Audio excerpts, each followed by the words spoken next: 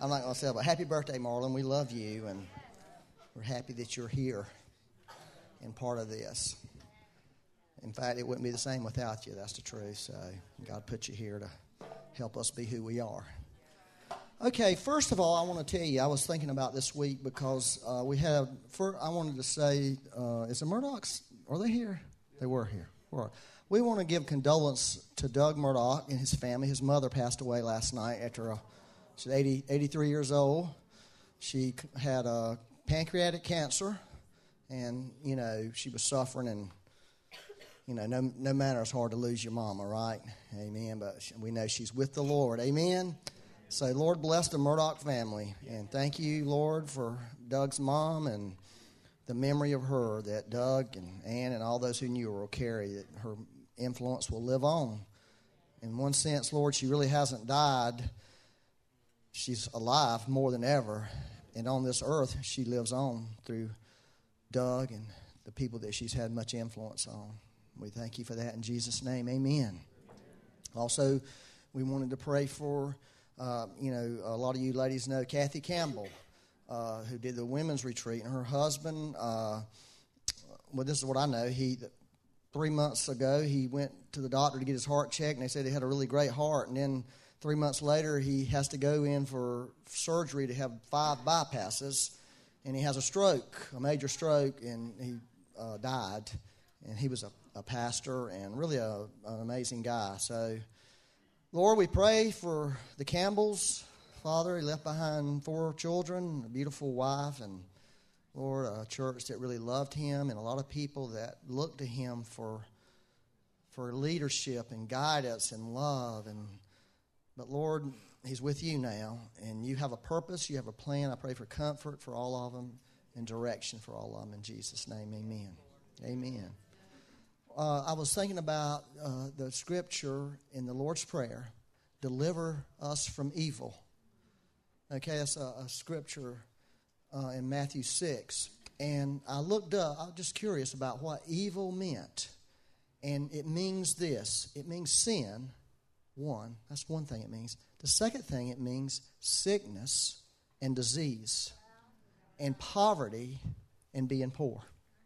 And that, aren't you glad? I was thinking about this morning. Aren't we glad that the Lord said, deliver us from those things, instead of trying to explain those things? You hear what I'm saying to you? A lot of times we're trying to explain, why do people get sick? Why this, why that? And God just said, his answer to is deliver. And so anybody who's sick this morning, or who feels in some way impoverished in your soul, or even if you feel like you're trapped in sin, I want you to stand up. Yeah, if you're poor, if you just stand up this morning, don't be ashamed. I mean, good Lord, God said deliver. That's what the Bible says. I mean, we're going to go with what the Bible says instead of what people say. I'm thankful that Jesus said that. I am so thankful he said that. I'm so thankful he didn't say, now here's the explanation on why this happens, why that happens. He just said, no, deliver. Deliver. Of course, we know the Apostle Paul said, God will cause all things to work for good. We know that's great, but that's an after fact. I think the first thing is God wants to deliver you this morning. That's the gospel message. So, Lord, for every person standing, no matter whether it's sin, sickness, disease, they're in poverty, they're broke, they're busted in some way, Lord. Lord, you said deliver. And today we're declaring that. We're not just praying it, Lord, we're declaring it. We're echoing what heaven has already spoken. Lord, that there'd be a deliverance today, a mighty deliverance that would begin to take place in our lives. There'd be a healing, a miraculous healing. Lord, we are not going to keep standing around and watching people get sick and go down the hill, Lord. We believe deliverance, Lord. We believe you want to deliver. We believe you want to set free. We believe you want to bring wholeness into the house, Lord. Over and over in the scriptures, Paul declared a blessing of wholeness, spiritual wholeness over people. And today, Lord, we're deciding that that's what we're doing. And so I pray for all these standing, and even those who are sitting that may not want to stand, Lord, that you'd do that miracle in their life. You would do that healing. You'd do that deliverance. You'd do that miracle, Lord. We ask you in Jesus' name. Amen. Thank you, Lord. So keep that every time you hear about somebody who's sick. Keep pushing on that. Okay. 11:30, Matthew 7:24 through 27. I'm going to read this to you. It says, "Therefore, whoever hears these sayings of mine and does them, I will liken him to a wise man who built his house on the rock. And the rain descended, the floods came, and the winds blew and beat on that house, and it did not fall. For it was founded on the rock. But everyone who hears these sayings of mine and does not do them will be like a foolish man who built his house on the sand. And the rain descended, the floods came, and the winds blew and beat on that house, and it fell, and great was its fall." We all know that you could build a very beautiful home. It could look very beautiful and be full of fine furniture and fine things. But if the foundation is not right on it, sooner or later that house is not going to be left standing. And so in the Bible, God has a lot of thoughts that he releases in the Scripture about foundations. This is one of the most pointed one here is, how we build our lives is really important. In every aspect of our life, whether you're a believer or not, you have some foundations in your life. Some, for instance, from a health perspective, food is a foundation for your health. I think most people would agree to that, right? Food, exercise, these are foundations for our health. And for our emotions, relationships are foundational. Who you hang around with, who you allow into your life is going to have a serious effect on the condition of your soul, the condition of your heart. And of course, as Jesus stated here, whoever allows his words into their life and who acts on those words and allow those words to become a reality in their life, there is going to be an effect one way or the other. So God, I think, has put it in man's heart to always be looking for a fresh start, a new beginning. I think God created the calendar in many ways to give us that kind of hopeful thinking, to say that your life does not have to be the way it was. And so in the world, people make resolutions, and I'm not against resolutions. I've never made any because I could never keep any. I just knew that about myself. But I have had lots of goals in my life, and they could be kind of unhealthy for me because I was very goal-driven, and, life was all about a goal, and once I achieved my goal, I was real happy for about 30 minutes until I thought about my next goal, and then I went on to that. But God has delivered me from that kind of thinking and given me a way to live my life more fully, moment by moment. But I still have goals. And so, but there's nothing wrong with that, of having goals and, at the beginning of the year, thinking about what you're going to do with your life this year versus what you did with your life last year and what you would like to be different about your life. So here's the thing, though. I believe, anything we want to do different, any way we want to be different, we have to look at our foundations to see how we're going to build this different life, how this life is going to be different. Are you following what I'm saying to you? There's a principle, and it's really a law, a universal law. It's called the law of sowing and reaping. How many people know about that? In the natural, if you sow corn in the ground, corn is going to grow, not beans, right? And so mankind lives under that law. God established that law. And so people, let me say this, people live their life based on that law whether they know it or not. So the Bible's real clear. What you sow, you shall reap. It's very clear. So if you don't sow the right thing in your life, you're gonna reap bad things. There's no way around it. There's no way around it. God will always, God's patient. He'll wait around. But sooner or later, as my mama used to always tell me as a little boy, the chickens will come home to roost. And she usually told me that when the chickens were beginning to roost and she had the switch out for something I should not have done. And I've always remembered that we reap what we sow. But, let me just say this, a big but in God's kingdom. There's another law that God has given us called the law of liberty. The law, that's what James calls it. The law is grace. Grace overcomes, it does not do away with sowing and reaping, but it does overcome it. In the natural, here's a good picture. In the natural, we have something called the law of gravity, right? Gravity holds you to the ground. Go jump off the roof over there. You're not going to fly. You're going to the ground. But there's another law called the law of aerodynamics. The law of aerodynamics can overcome the law of gravity. As long as you've got all the factors you need, you can ask Neil Linker about airplanes. They operate on this law called the law of aerodynamics. And it can actually overcome the law of gravity, but doesn't do away with the law of gravity. So God has given man another way to live. It's grace. And grace will supersede and overcome the law of sowing and reaping. God has designed the Christian life to be a life lived by grace. He has not designed us to live by sowing and reaping. That is not what the Bible, the New Testament, teaches on any level, on any day. It does talk about sowing and reaping for those who have chosen to live their life that way. And let me say this. There's many Christians who live that way. And you will have to live, you will have to be submitted to the results of the way you live. But God has given us this other law, and I wanted to read just one scripture on it. It's my favorite one because, in this day and age, there's a lot of conversations about grace, good and bad. But this is one I think should settle the issue for everybody once and for all. It says, it's Titus 2:11 and 12. It says, for the grace of God that brings salvation has appeared to all men. To all men. God has made himself available to all men. Okay? And any man can step in to this new way of living. And then it tells us this is what this will do. It will teach us that denying ungodliness, okay,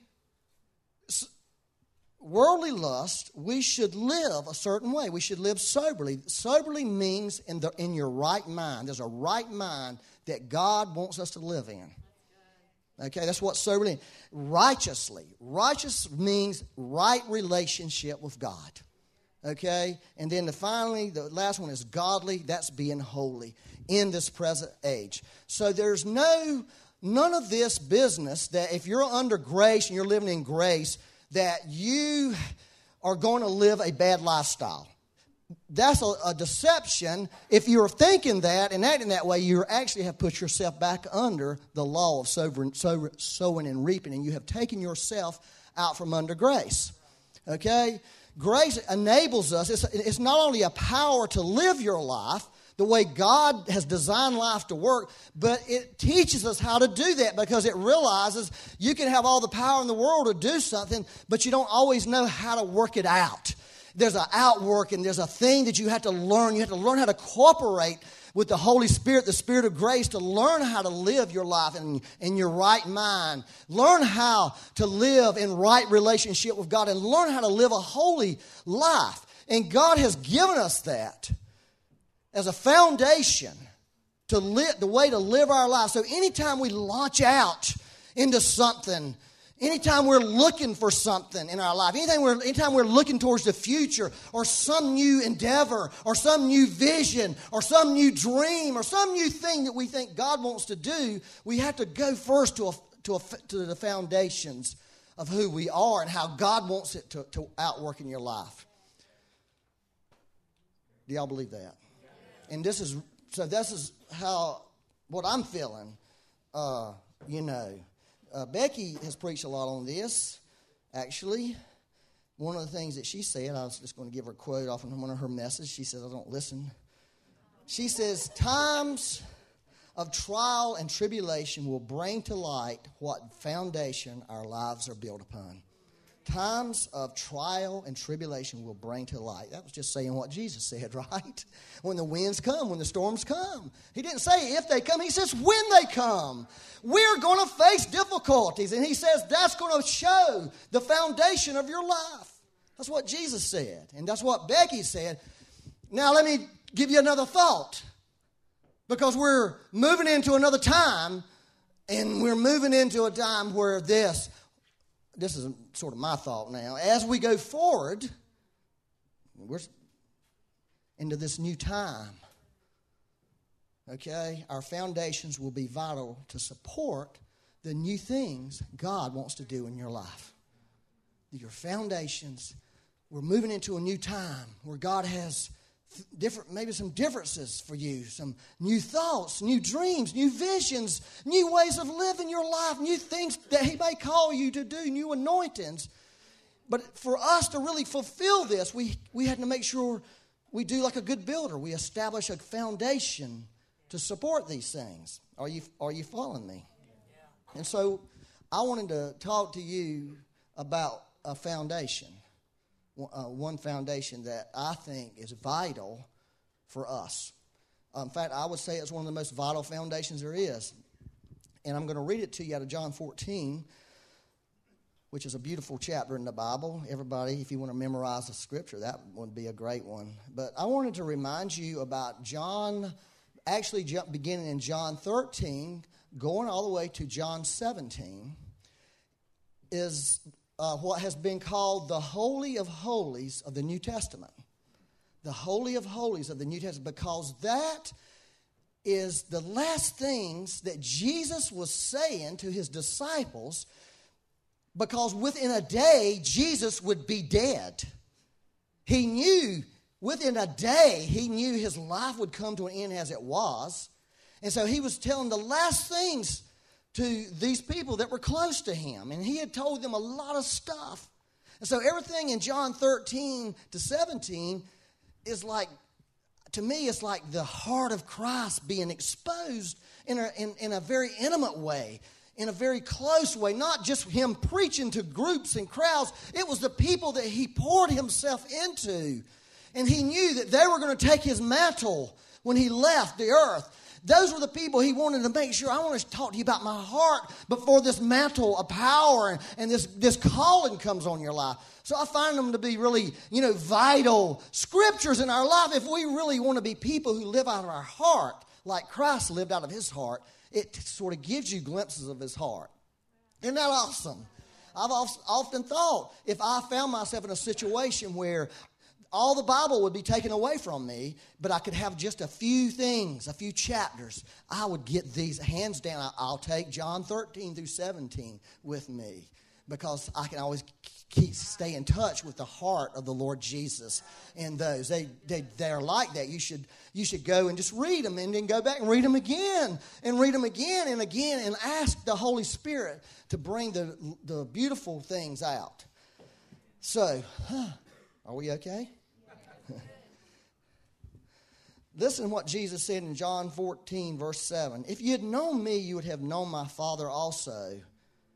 And from now on, you know Him and have seen Him. Philip said to Him, Lord, show us the Father, and it is sufficient for us. Show us the Father, and it's sufficient for us.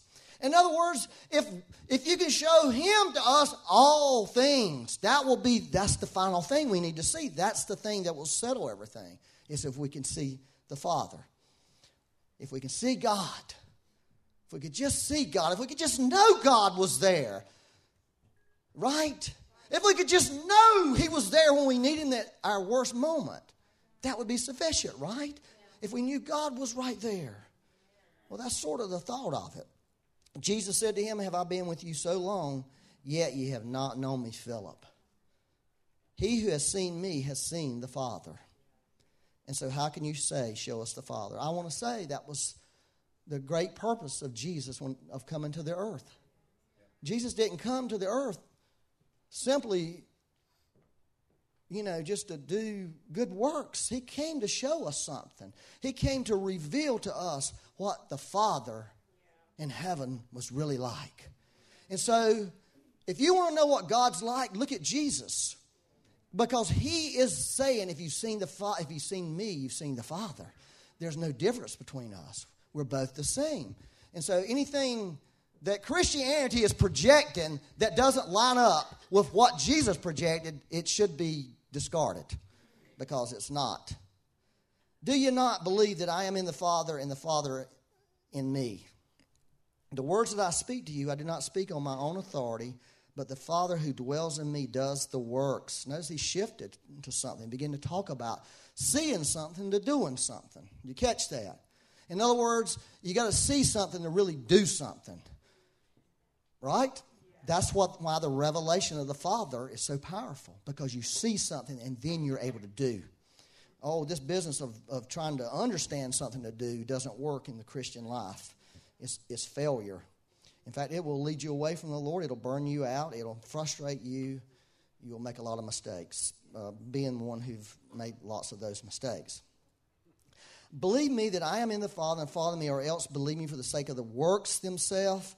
Most assuredly I say to you, he who believes in me, the works, listen to this, the works that I will do, he will also do also, and greater works. Actually, works is not in that part. It says, and greater than these he will do, because I go to my Father. How many people would like to see that happen in their life? John 14:12. How many people would like to see the works of God? How many people are in their heart struggling with your prayers not being answered the way they should be? How many people are frustrated when they hear about somebody getting sick with cancer? How many people really feel that and lay awake at night and say, God, why? Why is my prayers failing?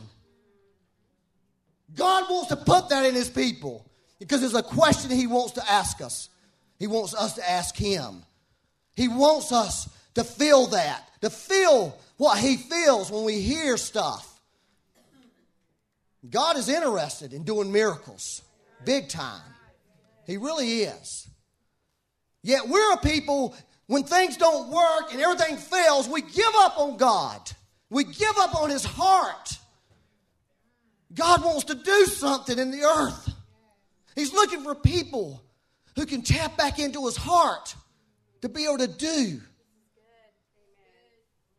And that's how we do, is we tap in. We begin to see the Father. And when we see the Father, we see what his heart's like. And his heart's sort of like a father in the natural. There's a good father that loves their children and weeps when they're sick and feels all these things.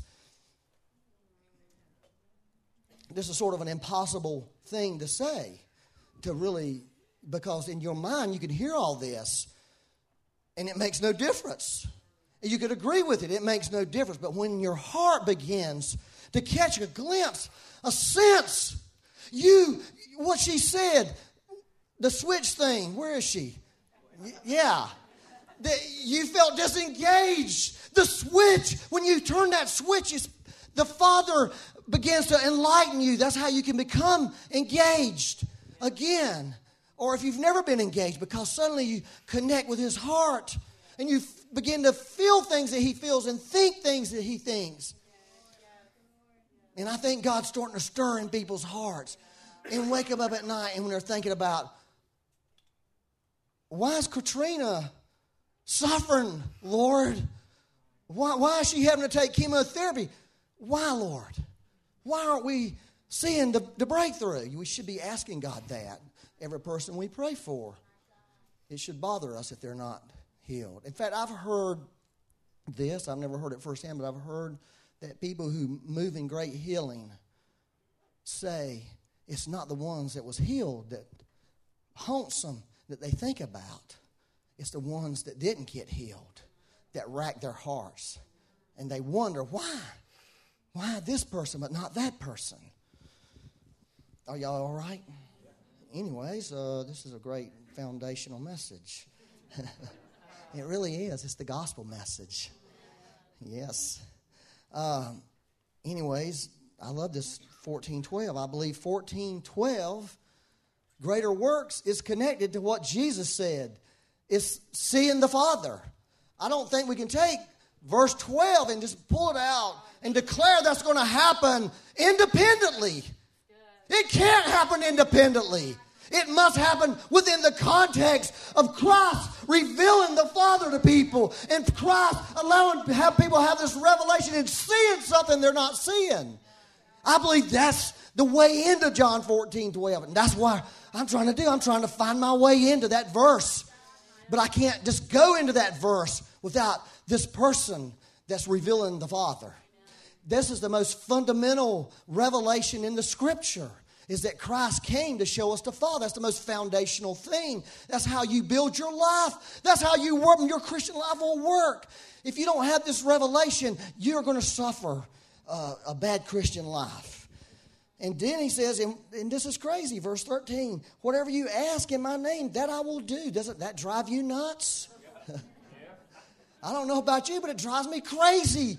I've been driven crazy by these verses because not whatever I'm asking is working, but because there's something lacking. And it's back to this person. I feel pretty passionate about this. I hope you are okay. If you ask anything in my name, I will do it. Wow, that's what Jesus said. Jesus doesn't lie. He doesn't lie. And that should stir us. That should trouble us. That should provoke us. I feel that God is releasing a provoking spirit on people. I'm going to provoke you. I'm going to mess with you. I'm not going to let you be satisfied. I'm not going to let you be satisfied. I'm going to mess with you. I'm going to needle you because you've got something in you. You've got this. Whoa, we sang about it. You've got the resurrection power in you. You got that power. You got, hey, let me tell you what else I saw doing worship. I tell you, that song. That song. I bet you there's people in this room. What was it saying? You're never going to let me down. I bet you people were saying, well, yes, you have. Yes, you have let me down, God. How many people didn't think that? If you didn't think that, well, how daggone. You must have been caught up in the Holy Ghost. Becky and I have had a conversation about those things. And we talked about being let down. Right? But this new army, they were people who were let down. That's the thing. They were the people who sensed failure. It was David's, did I say that? David's mighty men. Right? They were all who distressed, in debt, disgusted, mad, outcasts, go to a cave somewhere. They were losers. They were beat down in life. And they joined themselves to this kid David. And those are the ones who became David's mighty men, who ruled Israel with David and did mighty, valorous things. It came from that army of people. If you have lost, if you are disgusted, if you have messed up, you can become that person today. Flip the switch. That was a good word. Flip it. Say, I'm going to be a mighty man of valor, a mighty woman of valor. I've got something those guys didn't even have. I got the Holy Ghost inside of me. They didn't have the Holy Ghost inside of them. Anyways, well, thank you, Lord. I wanted to read something here. I'm running out of time, but I want to read this Ephesians 1. Everybody who knows me knows this is a very special verse of prayer for me. And I've thought about this prayer. Actually, I can honestly say this. There are not many days in my life where I don't think about these verses here, because these verses trouble me. These verses trouble me. They promise me something I can have that I don't feel like I'm fully embracing. And so that's why I'm so infatuated with it. And this has been going on for 20 years. This is what Paul said. This is a beautiful prayer. I believe it's a prayer that works. It just needs to work more in me. It would probably work better in you than me. I'm sort of slow. Therefore, I also, after I heard of your faith in the Lord Jesus and your love for all the saints, sound like a pretty good bunch of people, right? Faith and love. I don't cease to give thanks for you, making mention of you in my prayers, that the God, listen, it's the God of the Lord Jesus Christ, the Father of glory. Isn't that beautiful? The Father of glory. That's what he is. That's one of his attributes, is glory. The Father of glory, not just some guy who got exposed to glory, the one who released the glory out of himself, and the one who wants to impregnate people with glory. I mean, that's sort of a bad picture, but that's what I just thought. Out of the loins of God comes glory, and he wants to put that in us and cause it to come forth in us. And I believe it has. Christ in you, the hope of glory. Christ in you, the hope of glory. You were impregnated by God. He put a holy seed in you. Just like with Mary, but this time it was spiritual. It was greater. I'm not trying to get too intimate sounding here or too medically sounding, But that's what really happened.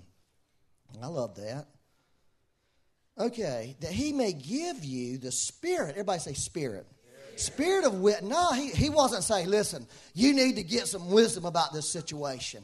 Or you need to get some revelation about it. No, he said, no, this is what God wants to do. He don't want to give you a glass of wisdom. He don't want to give you a glass of water. He wants to give you a river.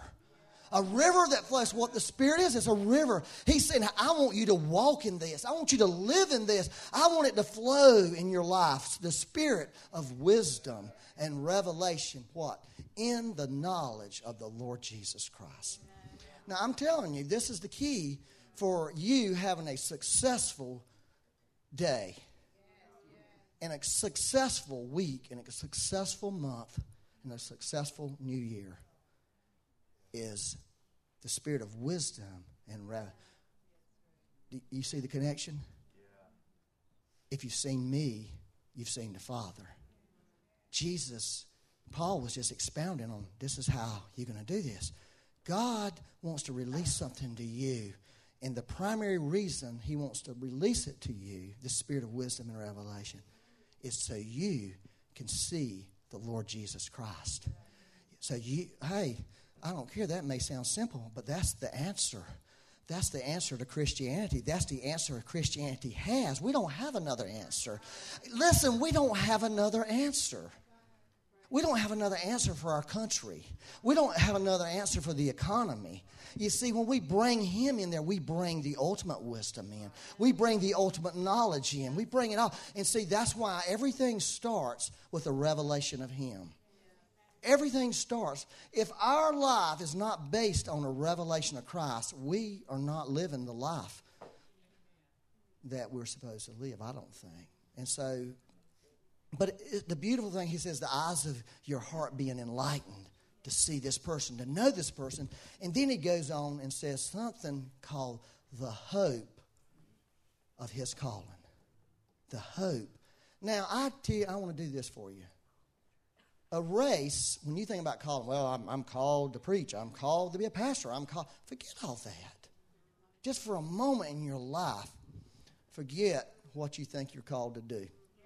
Because I would like to propose something to you this morning about those verses. The next thing he talks about is that we would know the glorious inheritance that we are in Christ. And then the last thing he says, that we would know the exceeding greatness of his power that he has towards us who believe. And he goes on and explains that's resurrection power. So this is this thought I'm having these days about this. God wants to do so. He wants to open our eyes to see the hope of his calling, not our calling, his calling. And out of his calling is going to come a revelation. Number one, it's going to come a revelation of who you really are, your value, how God values you, how precious you are, your true identity. Okay?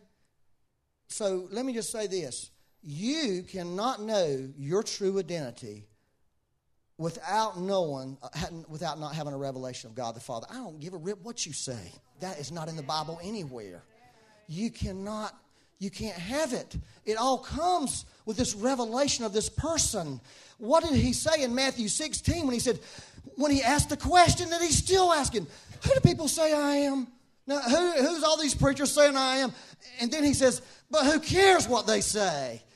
I can hear Jesus adding that in. If I'd have been Jesus, that's what I said. Well, but who gives a rip what they say? Who do you say that? Because that's the real question. Who do you say I am? Who? You, not the preachers, not the theologians, not the person on the television who's doing a bunch of stuff.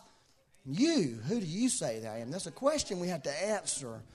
And Peter answered the question, you're the Christ. And he said, Peter, guess what?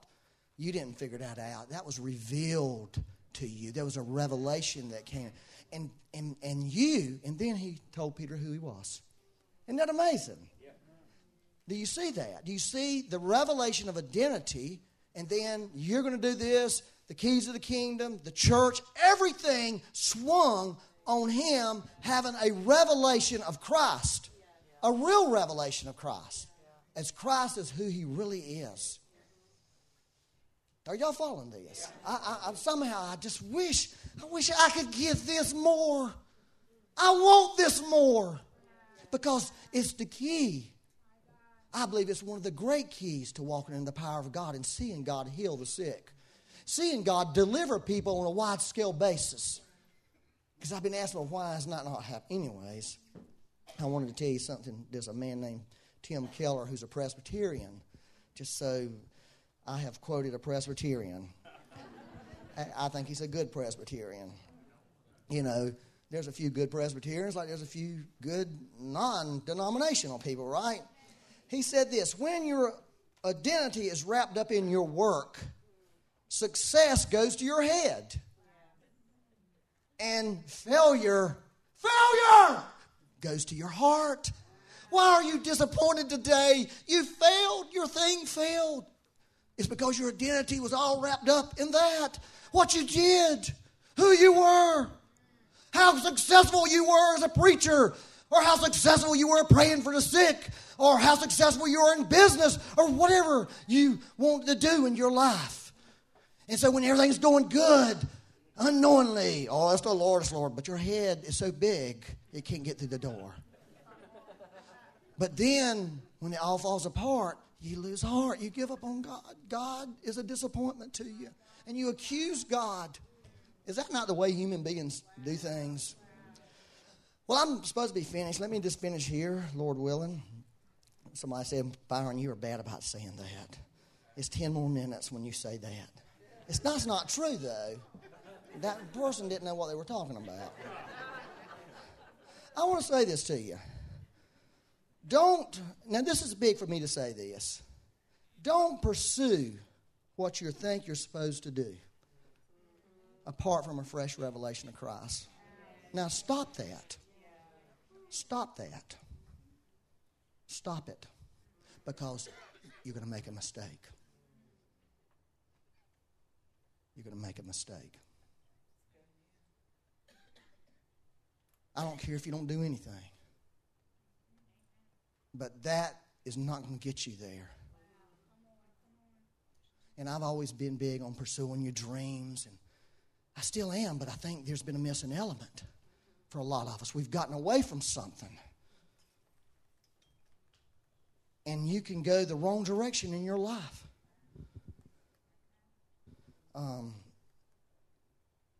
Vision, well, this is really, I'm going to try to say this in a way that you can understand. It makes some total sense to me. I didn't really work on this and make it more sensible to you. Vision starts with identity and purpose. A vision for your life starts with identity and purpose. In other words, that spirit of wisdom rather than coming and giving and showing you, you seeing the Father and you grabbing a hold of identity, your real identity, and you grabbing a hold of purpose in your life, you can begin to form vision for your life. Does that make sense? That's how. And so what I had to do is I had to come to the place in my life of comfort, of not having a vision I could explain to somebody. But in my heart was alive with a vision. I just didn't know what it was. And I came to the place where I became very comfortable with that. Or maybe I could say I'm coming very comfortable with that because people are like, well, what's your vision? All I can say is right now I've had more vision in my life than I've had in years. It's just I don't know what it looks like. I can't describe it to you out here because it's all in here. Is that making sense? Yeah. This is really important. When we see our identity, we can think with God's purpose for us. We can think towards that. Does that make sense? Yeah. And that all begins with a revelation of Him. It all begins there. Y'all are looking at me, frowning at me. Y'all are just frowning like, what in the heck is he trying to tell us?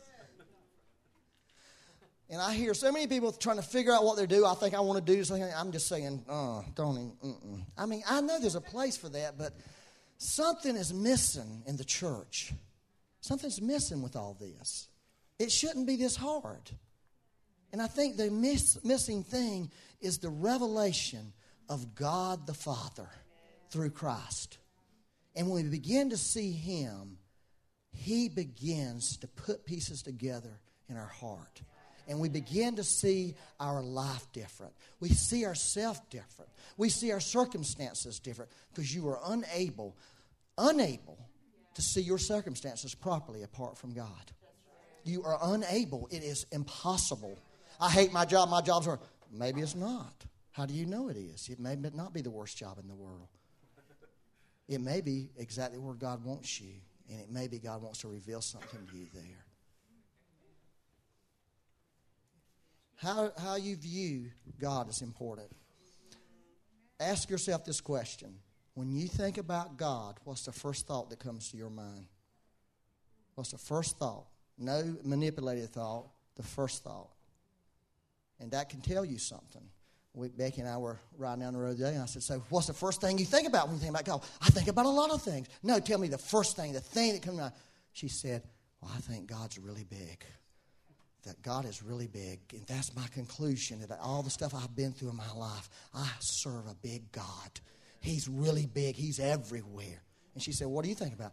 Well, at that day, I had been meditating on my salvation, about how God saved me and how God looked at me and cared about me. I said, God's wonderful.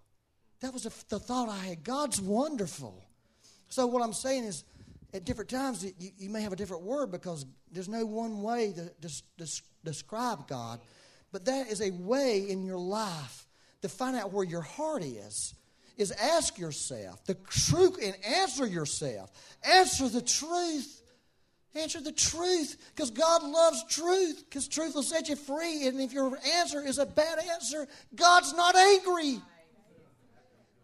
He's saying, thank you for finally telling the truth. You think I'm a jerk? You think I'm so glad you finally told me, instead of going and acting all pious and all like you think God is something great, but deep down in your heart, you think He's mean. He wants us to be truthful with Him, and the truth will set you free. And the only thing I would say is, if you tell God He's ugly, just be respectful. Well, I just sort of think you're ugly, Lord. I mean, I hate to tell you that, but be respectful when you talk to God, because we want to honor our parent, our big parent. Okay, I'm going to stop. But I'm going to pray for you. Okay, I'm going to pray just a simple prayer. This is simple. What I'm telling you is really simple. It's really foundational for your life. This is how you build your life. You build it off a revelation of Jesus Christ, because He's the cornerstone. And you build it off a revelation of what He's revealing to you. You build your life that way. And I think God is calling us into a new time. He wants us to do new things. Okay, new stuff, new visions, new dreams, new revelations. But He wants to begin with Himself and get us back to a fresh revelation of Himself and the vitalness of the person of Jesus Christ, the person of God the Father, and the person of the Holy Spirit. That they're the vital ones. And my view of them and how I relate to them will affect everything in my life. I can't treat my wife right. I can't see her right until I begin to see them right. And when I see them right, I see myself the way God looks at me. And when I see myself right, I can look at her or Marlon or any person in this room and begin to see how God sees them. And I can look at my situation. I can look at my ministry. I can look at all my failures. I can look at everything and see God. Because God is in everything. He's in everything. No matter what you're going through, no matter what you've gone through, God is there. When Becky broke her shoulder, I was just beside myself with housework and details. Take me to the store. Wait on me. Wash me. Pick this up. Do this. I hate details. And I was saying, God, you got to do something to help me. And then I realized that's probably not a good prayer. It's probably a bad prayer. And I submitted and said, God, you're in everything. Help me find you in this. For me, help me find you in this. And God began to teach me about a greater level of being a servant and having a servant's heart and serving people, and how people who are disabled and live that way, how paying attention to them and realizing and having empathy towards people that can't do things that we can automatically do. Suddenly that became more a greater reality. That was what I was starting to see. God and all that. God is in everything. Let me pray for you. God is in everything. God is in everything. Lord, you're in everything. Today, Lord, we're asking you for a fresh release, a further release of the spirit of wisdom and revelation to know Jesus Christ. I just ask you for that today. Father, Lord, we don't know enough. You're too big to know. I ask you, Lord, to open our eyes of our heart will be enlightened, Lord, that we could see the hope of your calling, your purpose, your future, the things that you have. We begin to connect with those. Today, Lord, some of us in this room have made some plans. Perhaps you're saying, why don't you put that on hold and plan to be with me? Plan to get new perspective over your life. Plan to get new thoughts. Hey, let's pray against a spirit of suicide. Let's ask the Lord to break suicide off in people. Let's ask the Lord to break a suicide spirit off in people. That's a mean, powerful spirit. Let's just ask the Lord to do that. Let's ask the Lord to break despair off in people, and depression and hopelessness. Let's ask the Lord to do that. Lord, we ask you to do that. We come against the spirit of suicide, both natural suicide and spiritual suicide. I'm going to say this. I don't really know why, but I felt that. I felt a spirit of suicide. And I don't know if you are thinking about killing yourself or you think about killing something in your life that shouldn't be killed. Don't do it. That's a spirit. That's an evil spirit. That's a death spirit. God is the spirit of life. God's the spirit of hope. Let God come into your heart fresh this morning. Lord, we just come against despair and depression, hopelessness. Lord, this is a new time. It's a time to see things fresh.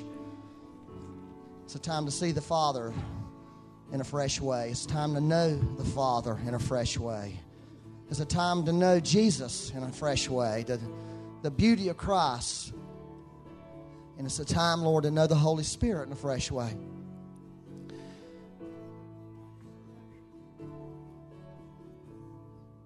You know, there's a phrase called burning ones. It's kind of gotten popular, in recent years. I think it's a great phrase, but I had that phrase in the 1970s because I was a burning one then. That's how I got saved. God's fire came into my life. Yep. And I always considered myself to be a burning one. As God's fire came on me, and then His light, the light from that fire came into my life and showed me my life. And showed me Him and revealed Christ Jesus to me. And that's how I came to know God, is through that experience. And if you this morning don't know this person, God wants to make you a burning one. He wants to bring His fire into your life, and His fire is His passion, is His love for you. And He wants you to feel that. He wants people to feel His love. He's not like an aloof lover. He wants to show you His passion. Like the men on the road to Emmaus who said, our hearts were burning when He spoke. Why were their hearts burning? Because God's love was penetrating their hearts. And they were hopeless. And they were giving up. And they were walking away. And they felt this fire in them. And it was the love of God. That's what they said. We felt this, our hearts burning. And they jumped up. And they went back to tell everybody, we found the burning one. We found the love of God. He's not dead. He's alive. Isn't that amazing? Isn't that amazing? God set us on fire this morning afresh. Let the fire rise up in us afresh so we can take it and give it to other people. So we can light the way for people in darkness. So we can light our own way. I'm going to let Marlon do this. Oh, I just how the Father just want me to tell you guys, He's so delighted with us. It's not even based on anything that we do. It's based solely through position, how He positions us. You know, there's a blessing, or you feel blessed because of the things that you have. But truly, even if you didn't have any of those things, you're still blessed. Because it's a position that you have with the Father. Amen? So this morning, I know you all can feel the Father's presence. You can feel the Father's weightiness in this room. So I'm just going to ask the ministry team to come up first of all. And then for the rest of you, you really are free to bask in the presence of the Lord. Don't be in a hurry. You know, just bask in there. Just do and be free by His grace just to engage Him as the worship team just plays. And if you need any further prayer, deeper prayer, we have a lovely ministry team that loves to pray for people and have the gift of impartation also. And with that said, I just pray that the Father will absolutely smile upon you as you go forth, and that His grace will chase you, will overtake you, that His goodness will continuously be around your neck, that you can't get away from it, and that His beauty will absolutely enlighten your heart. And we all say, Amen.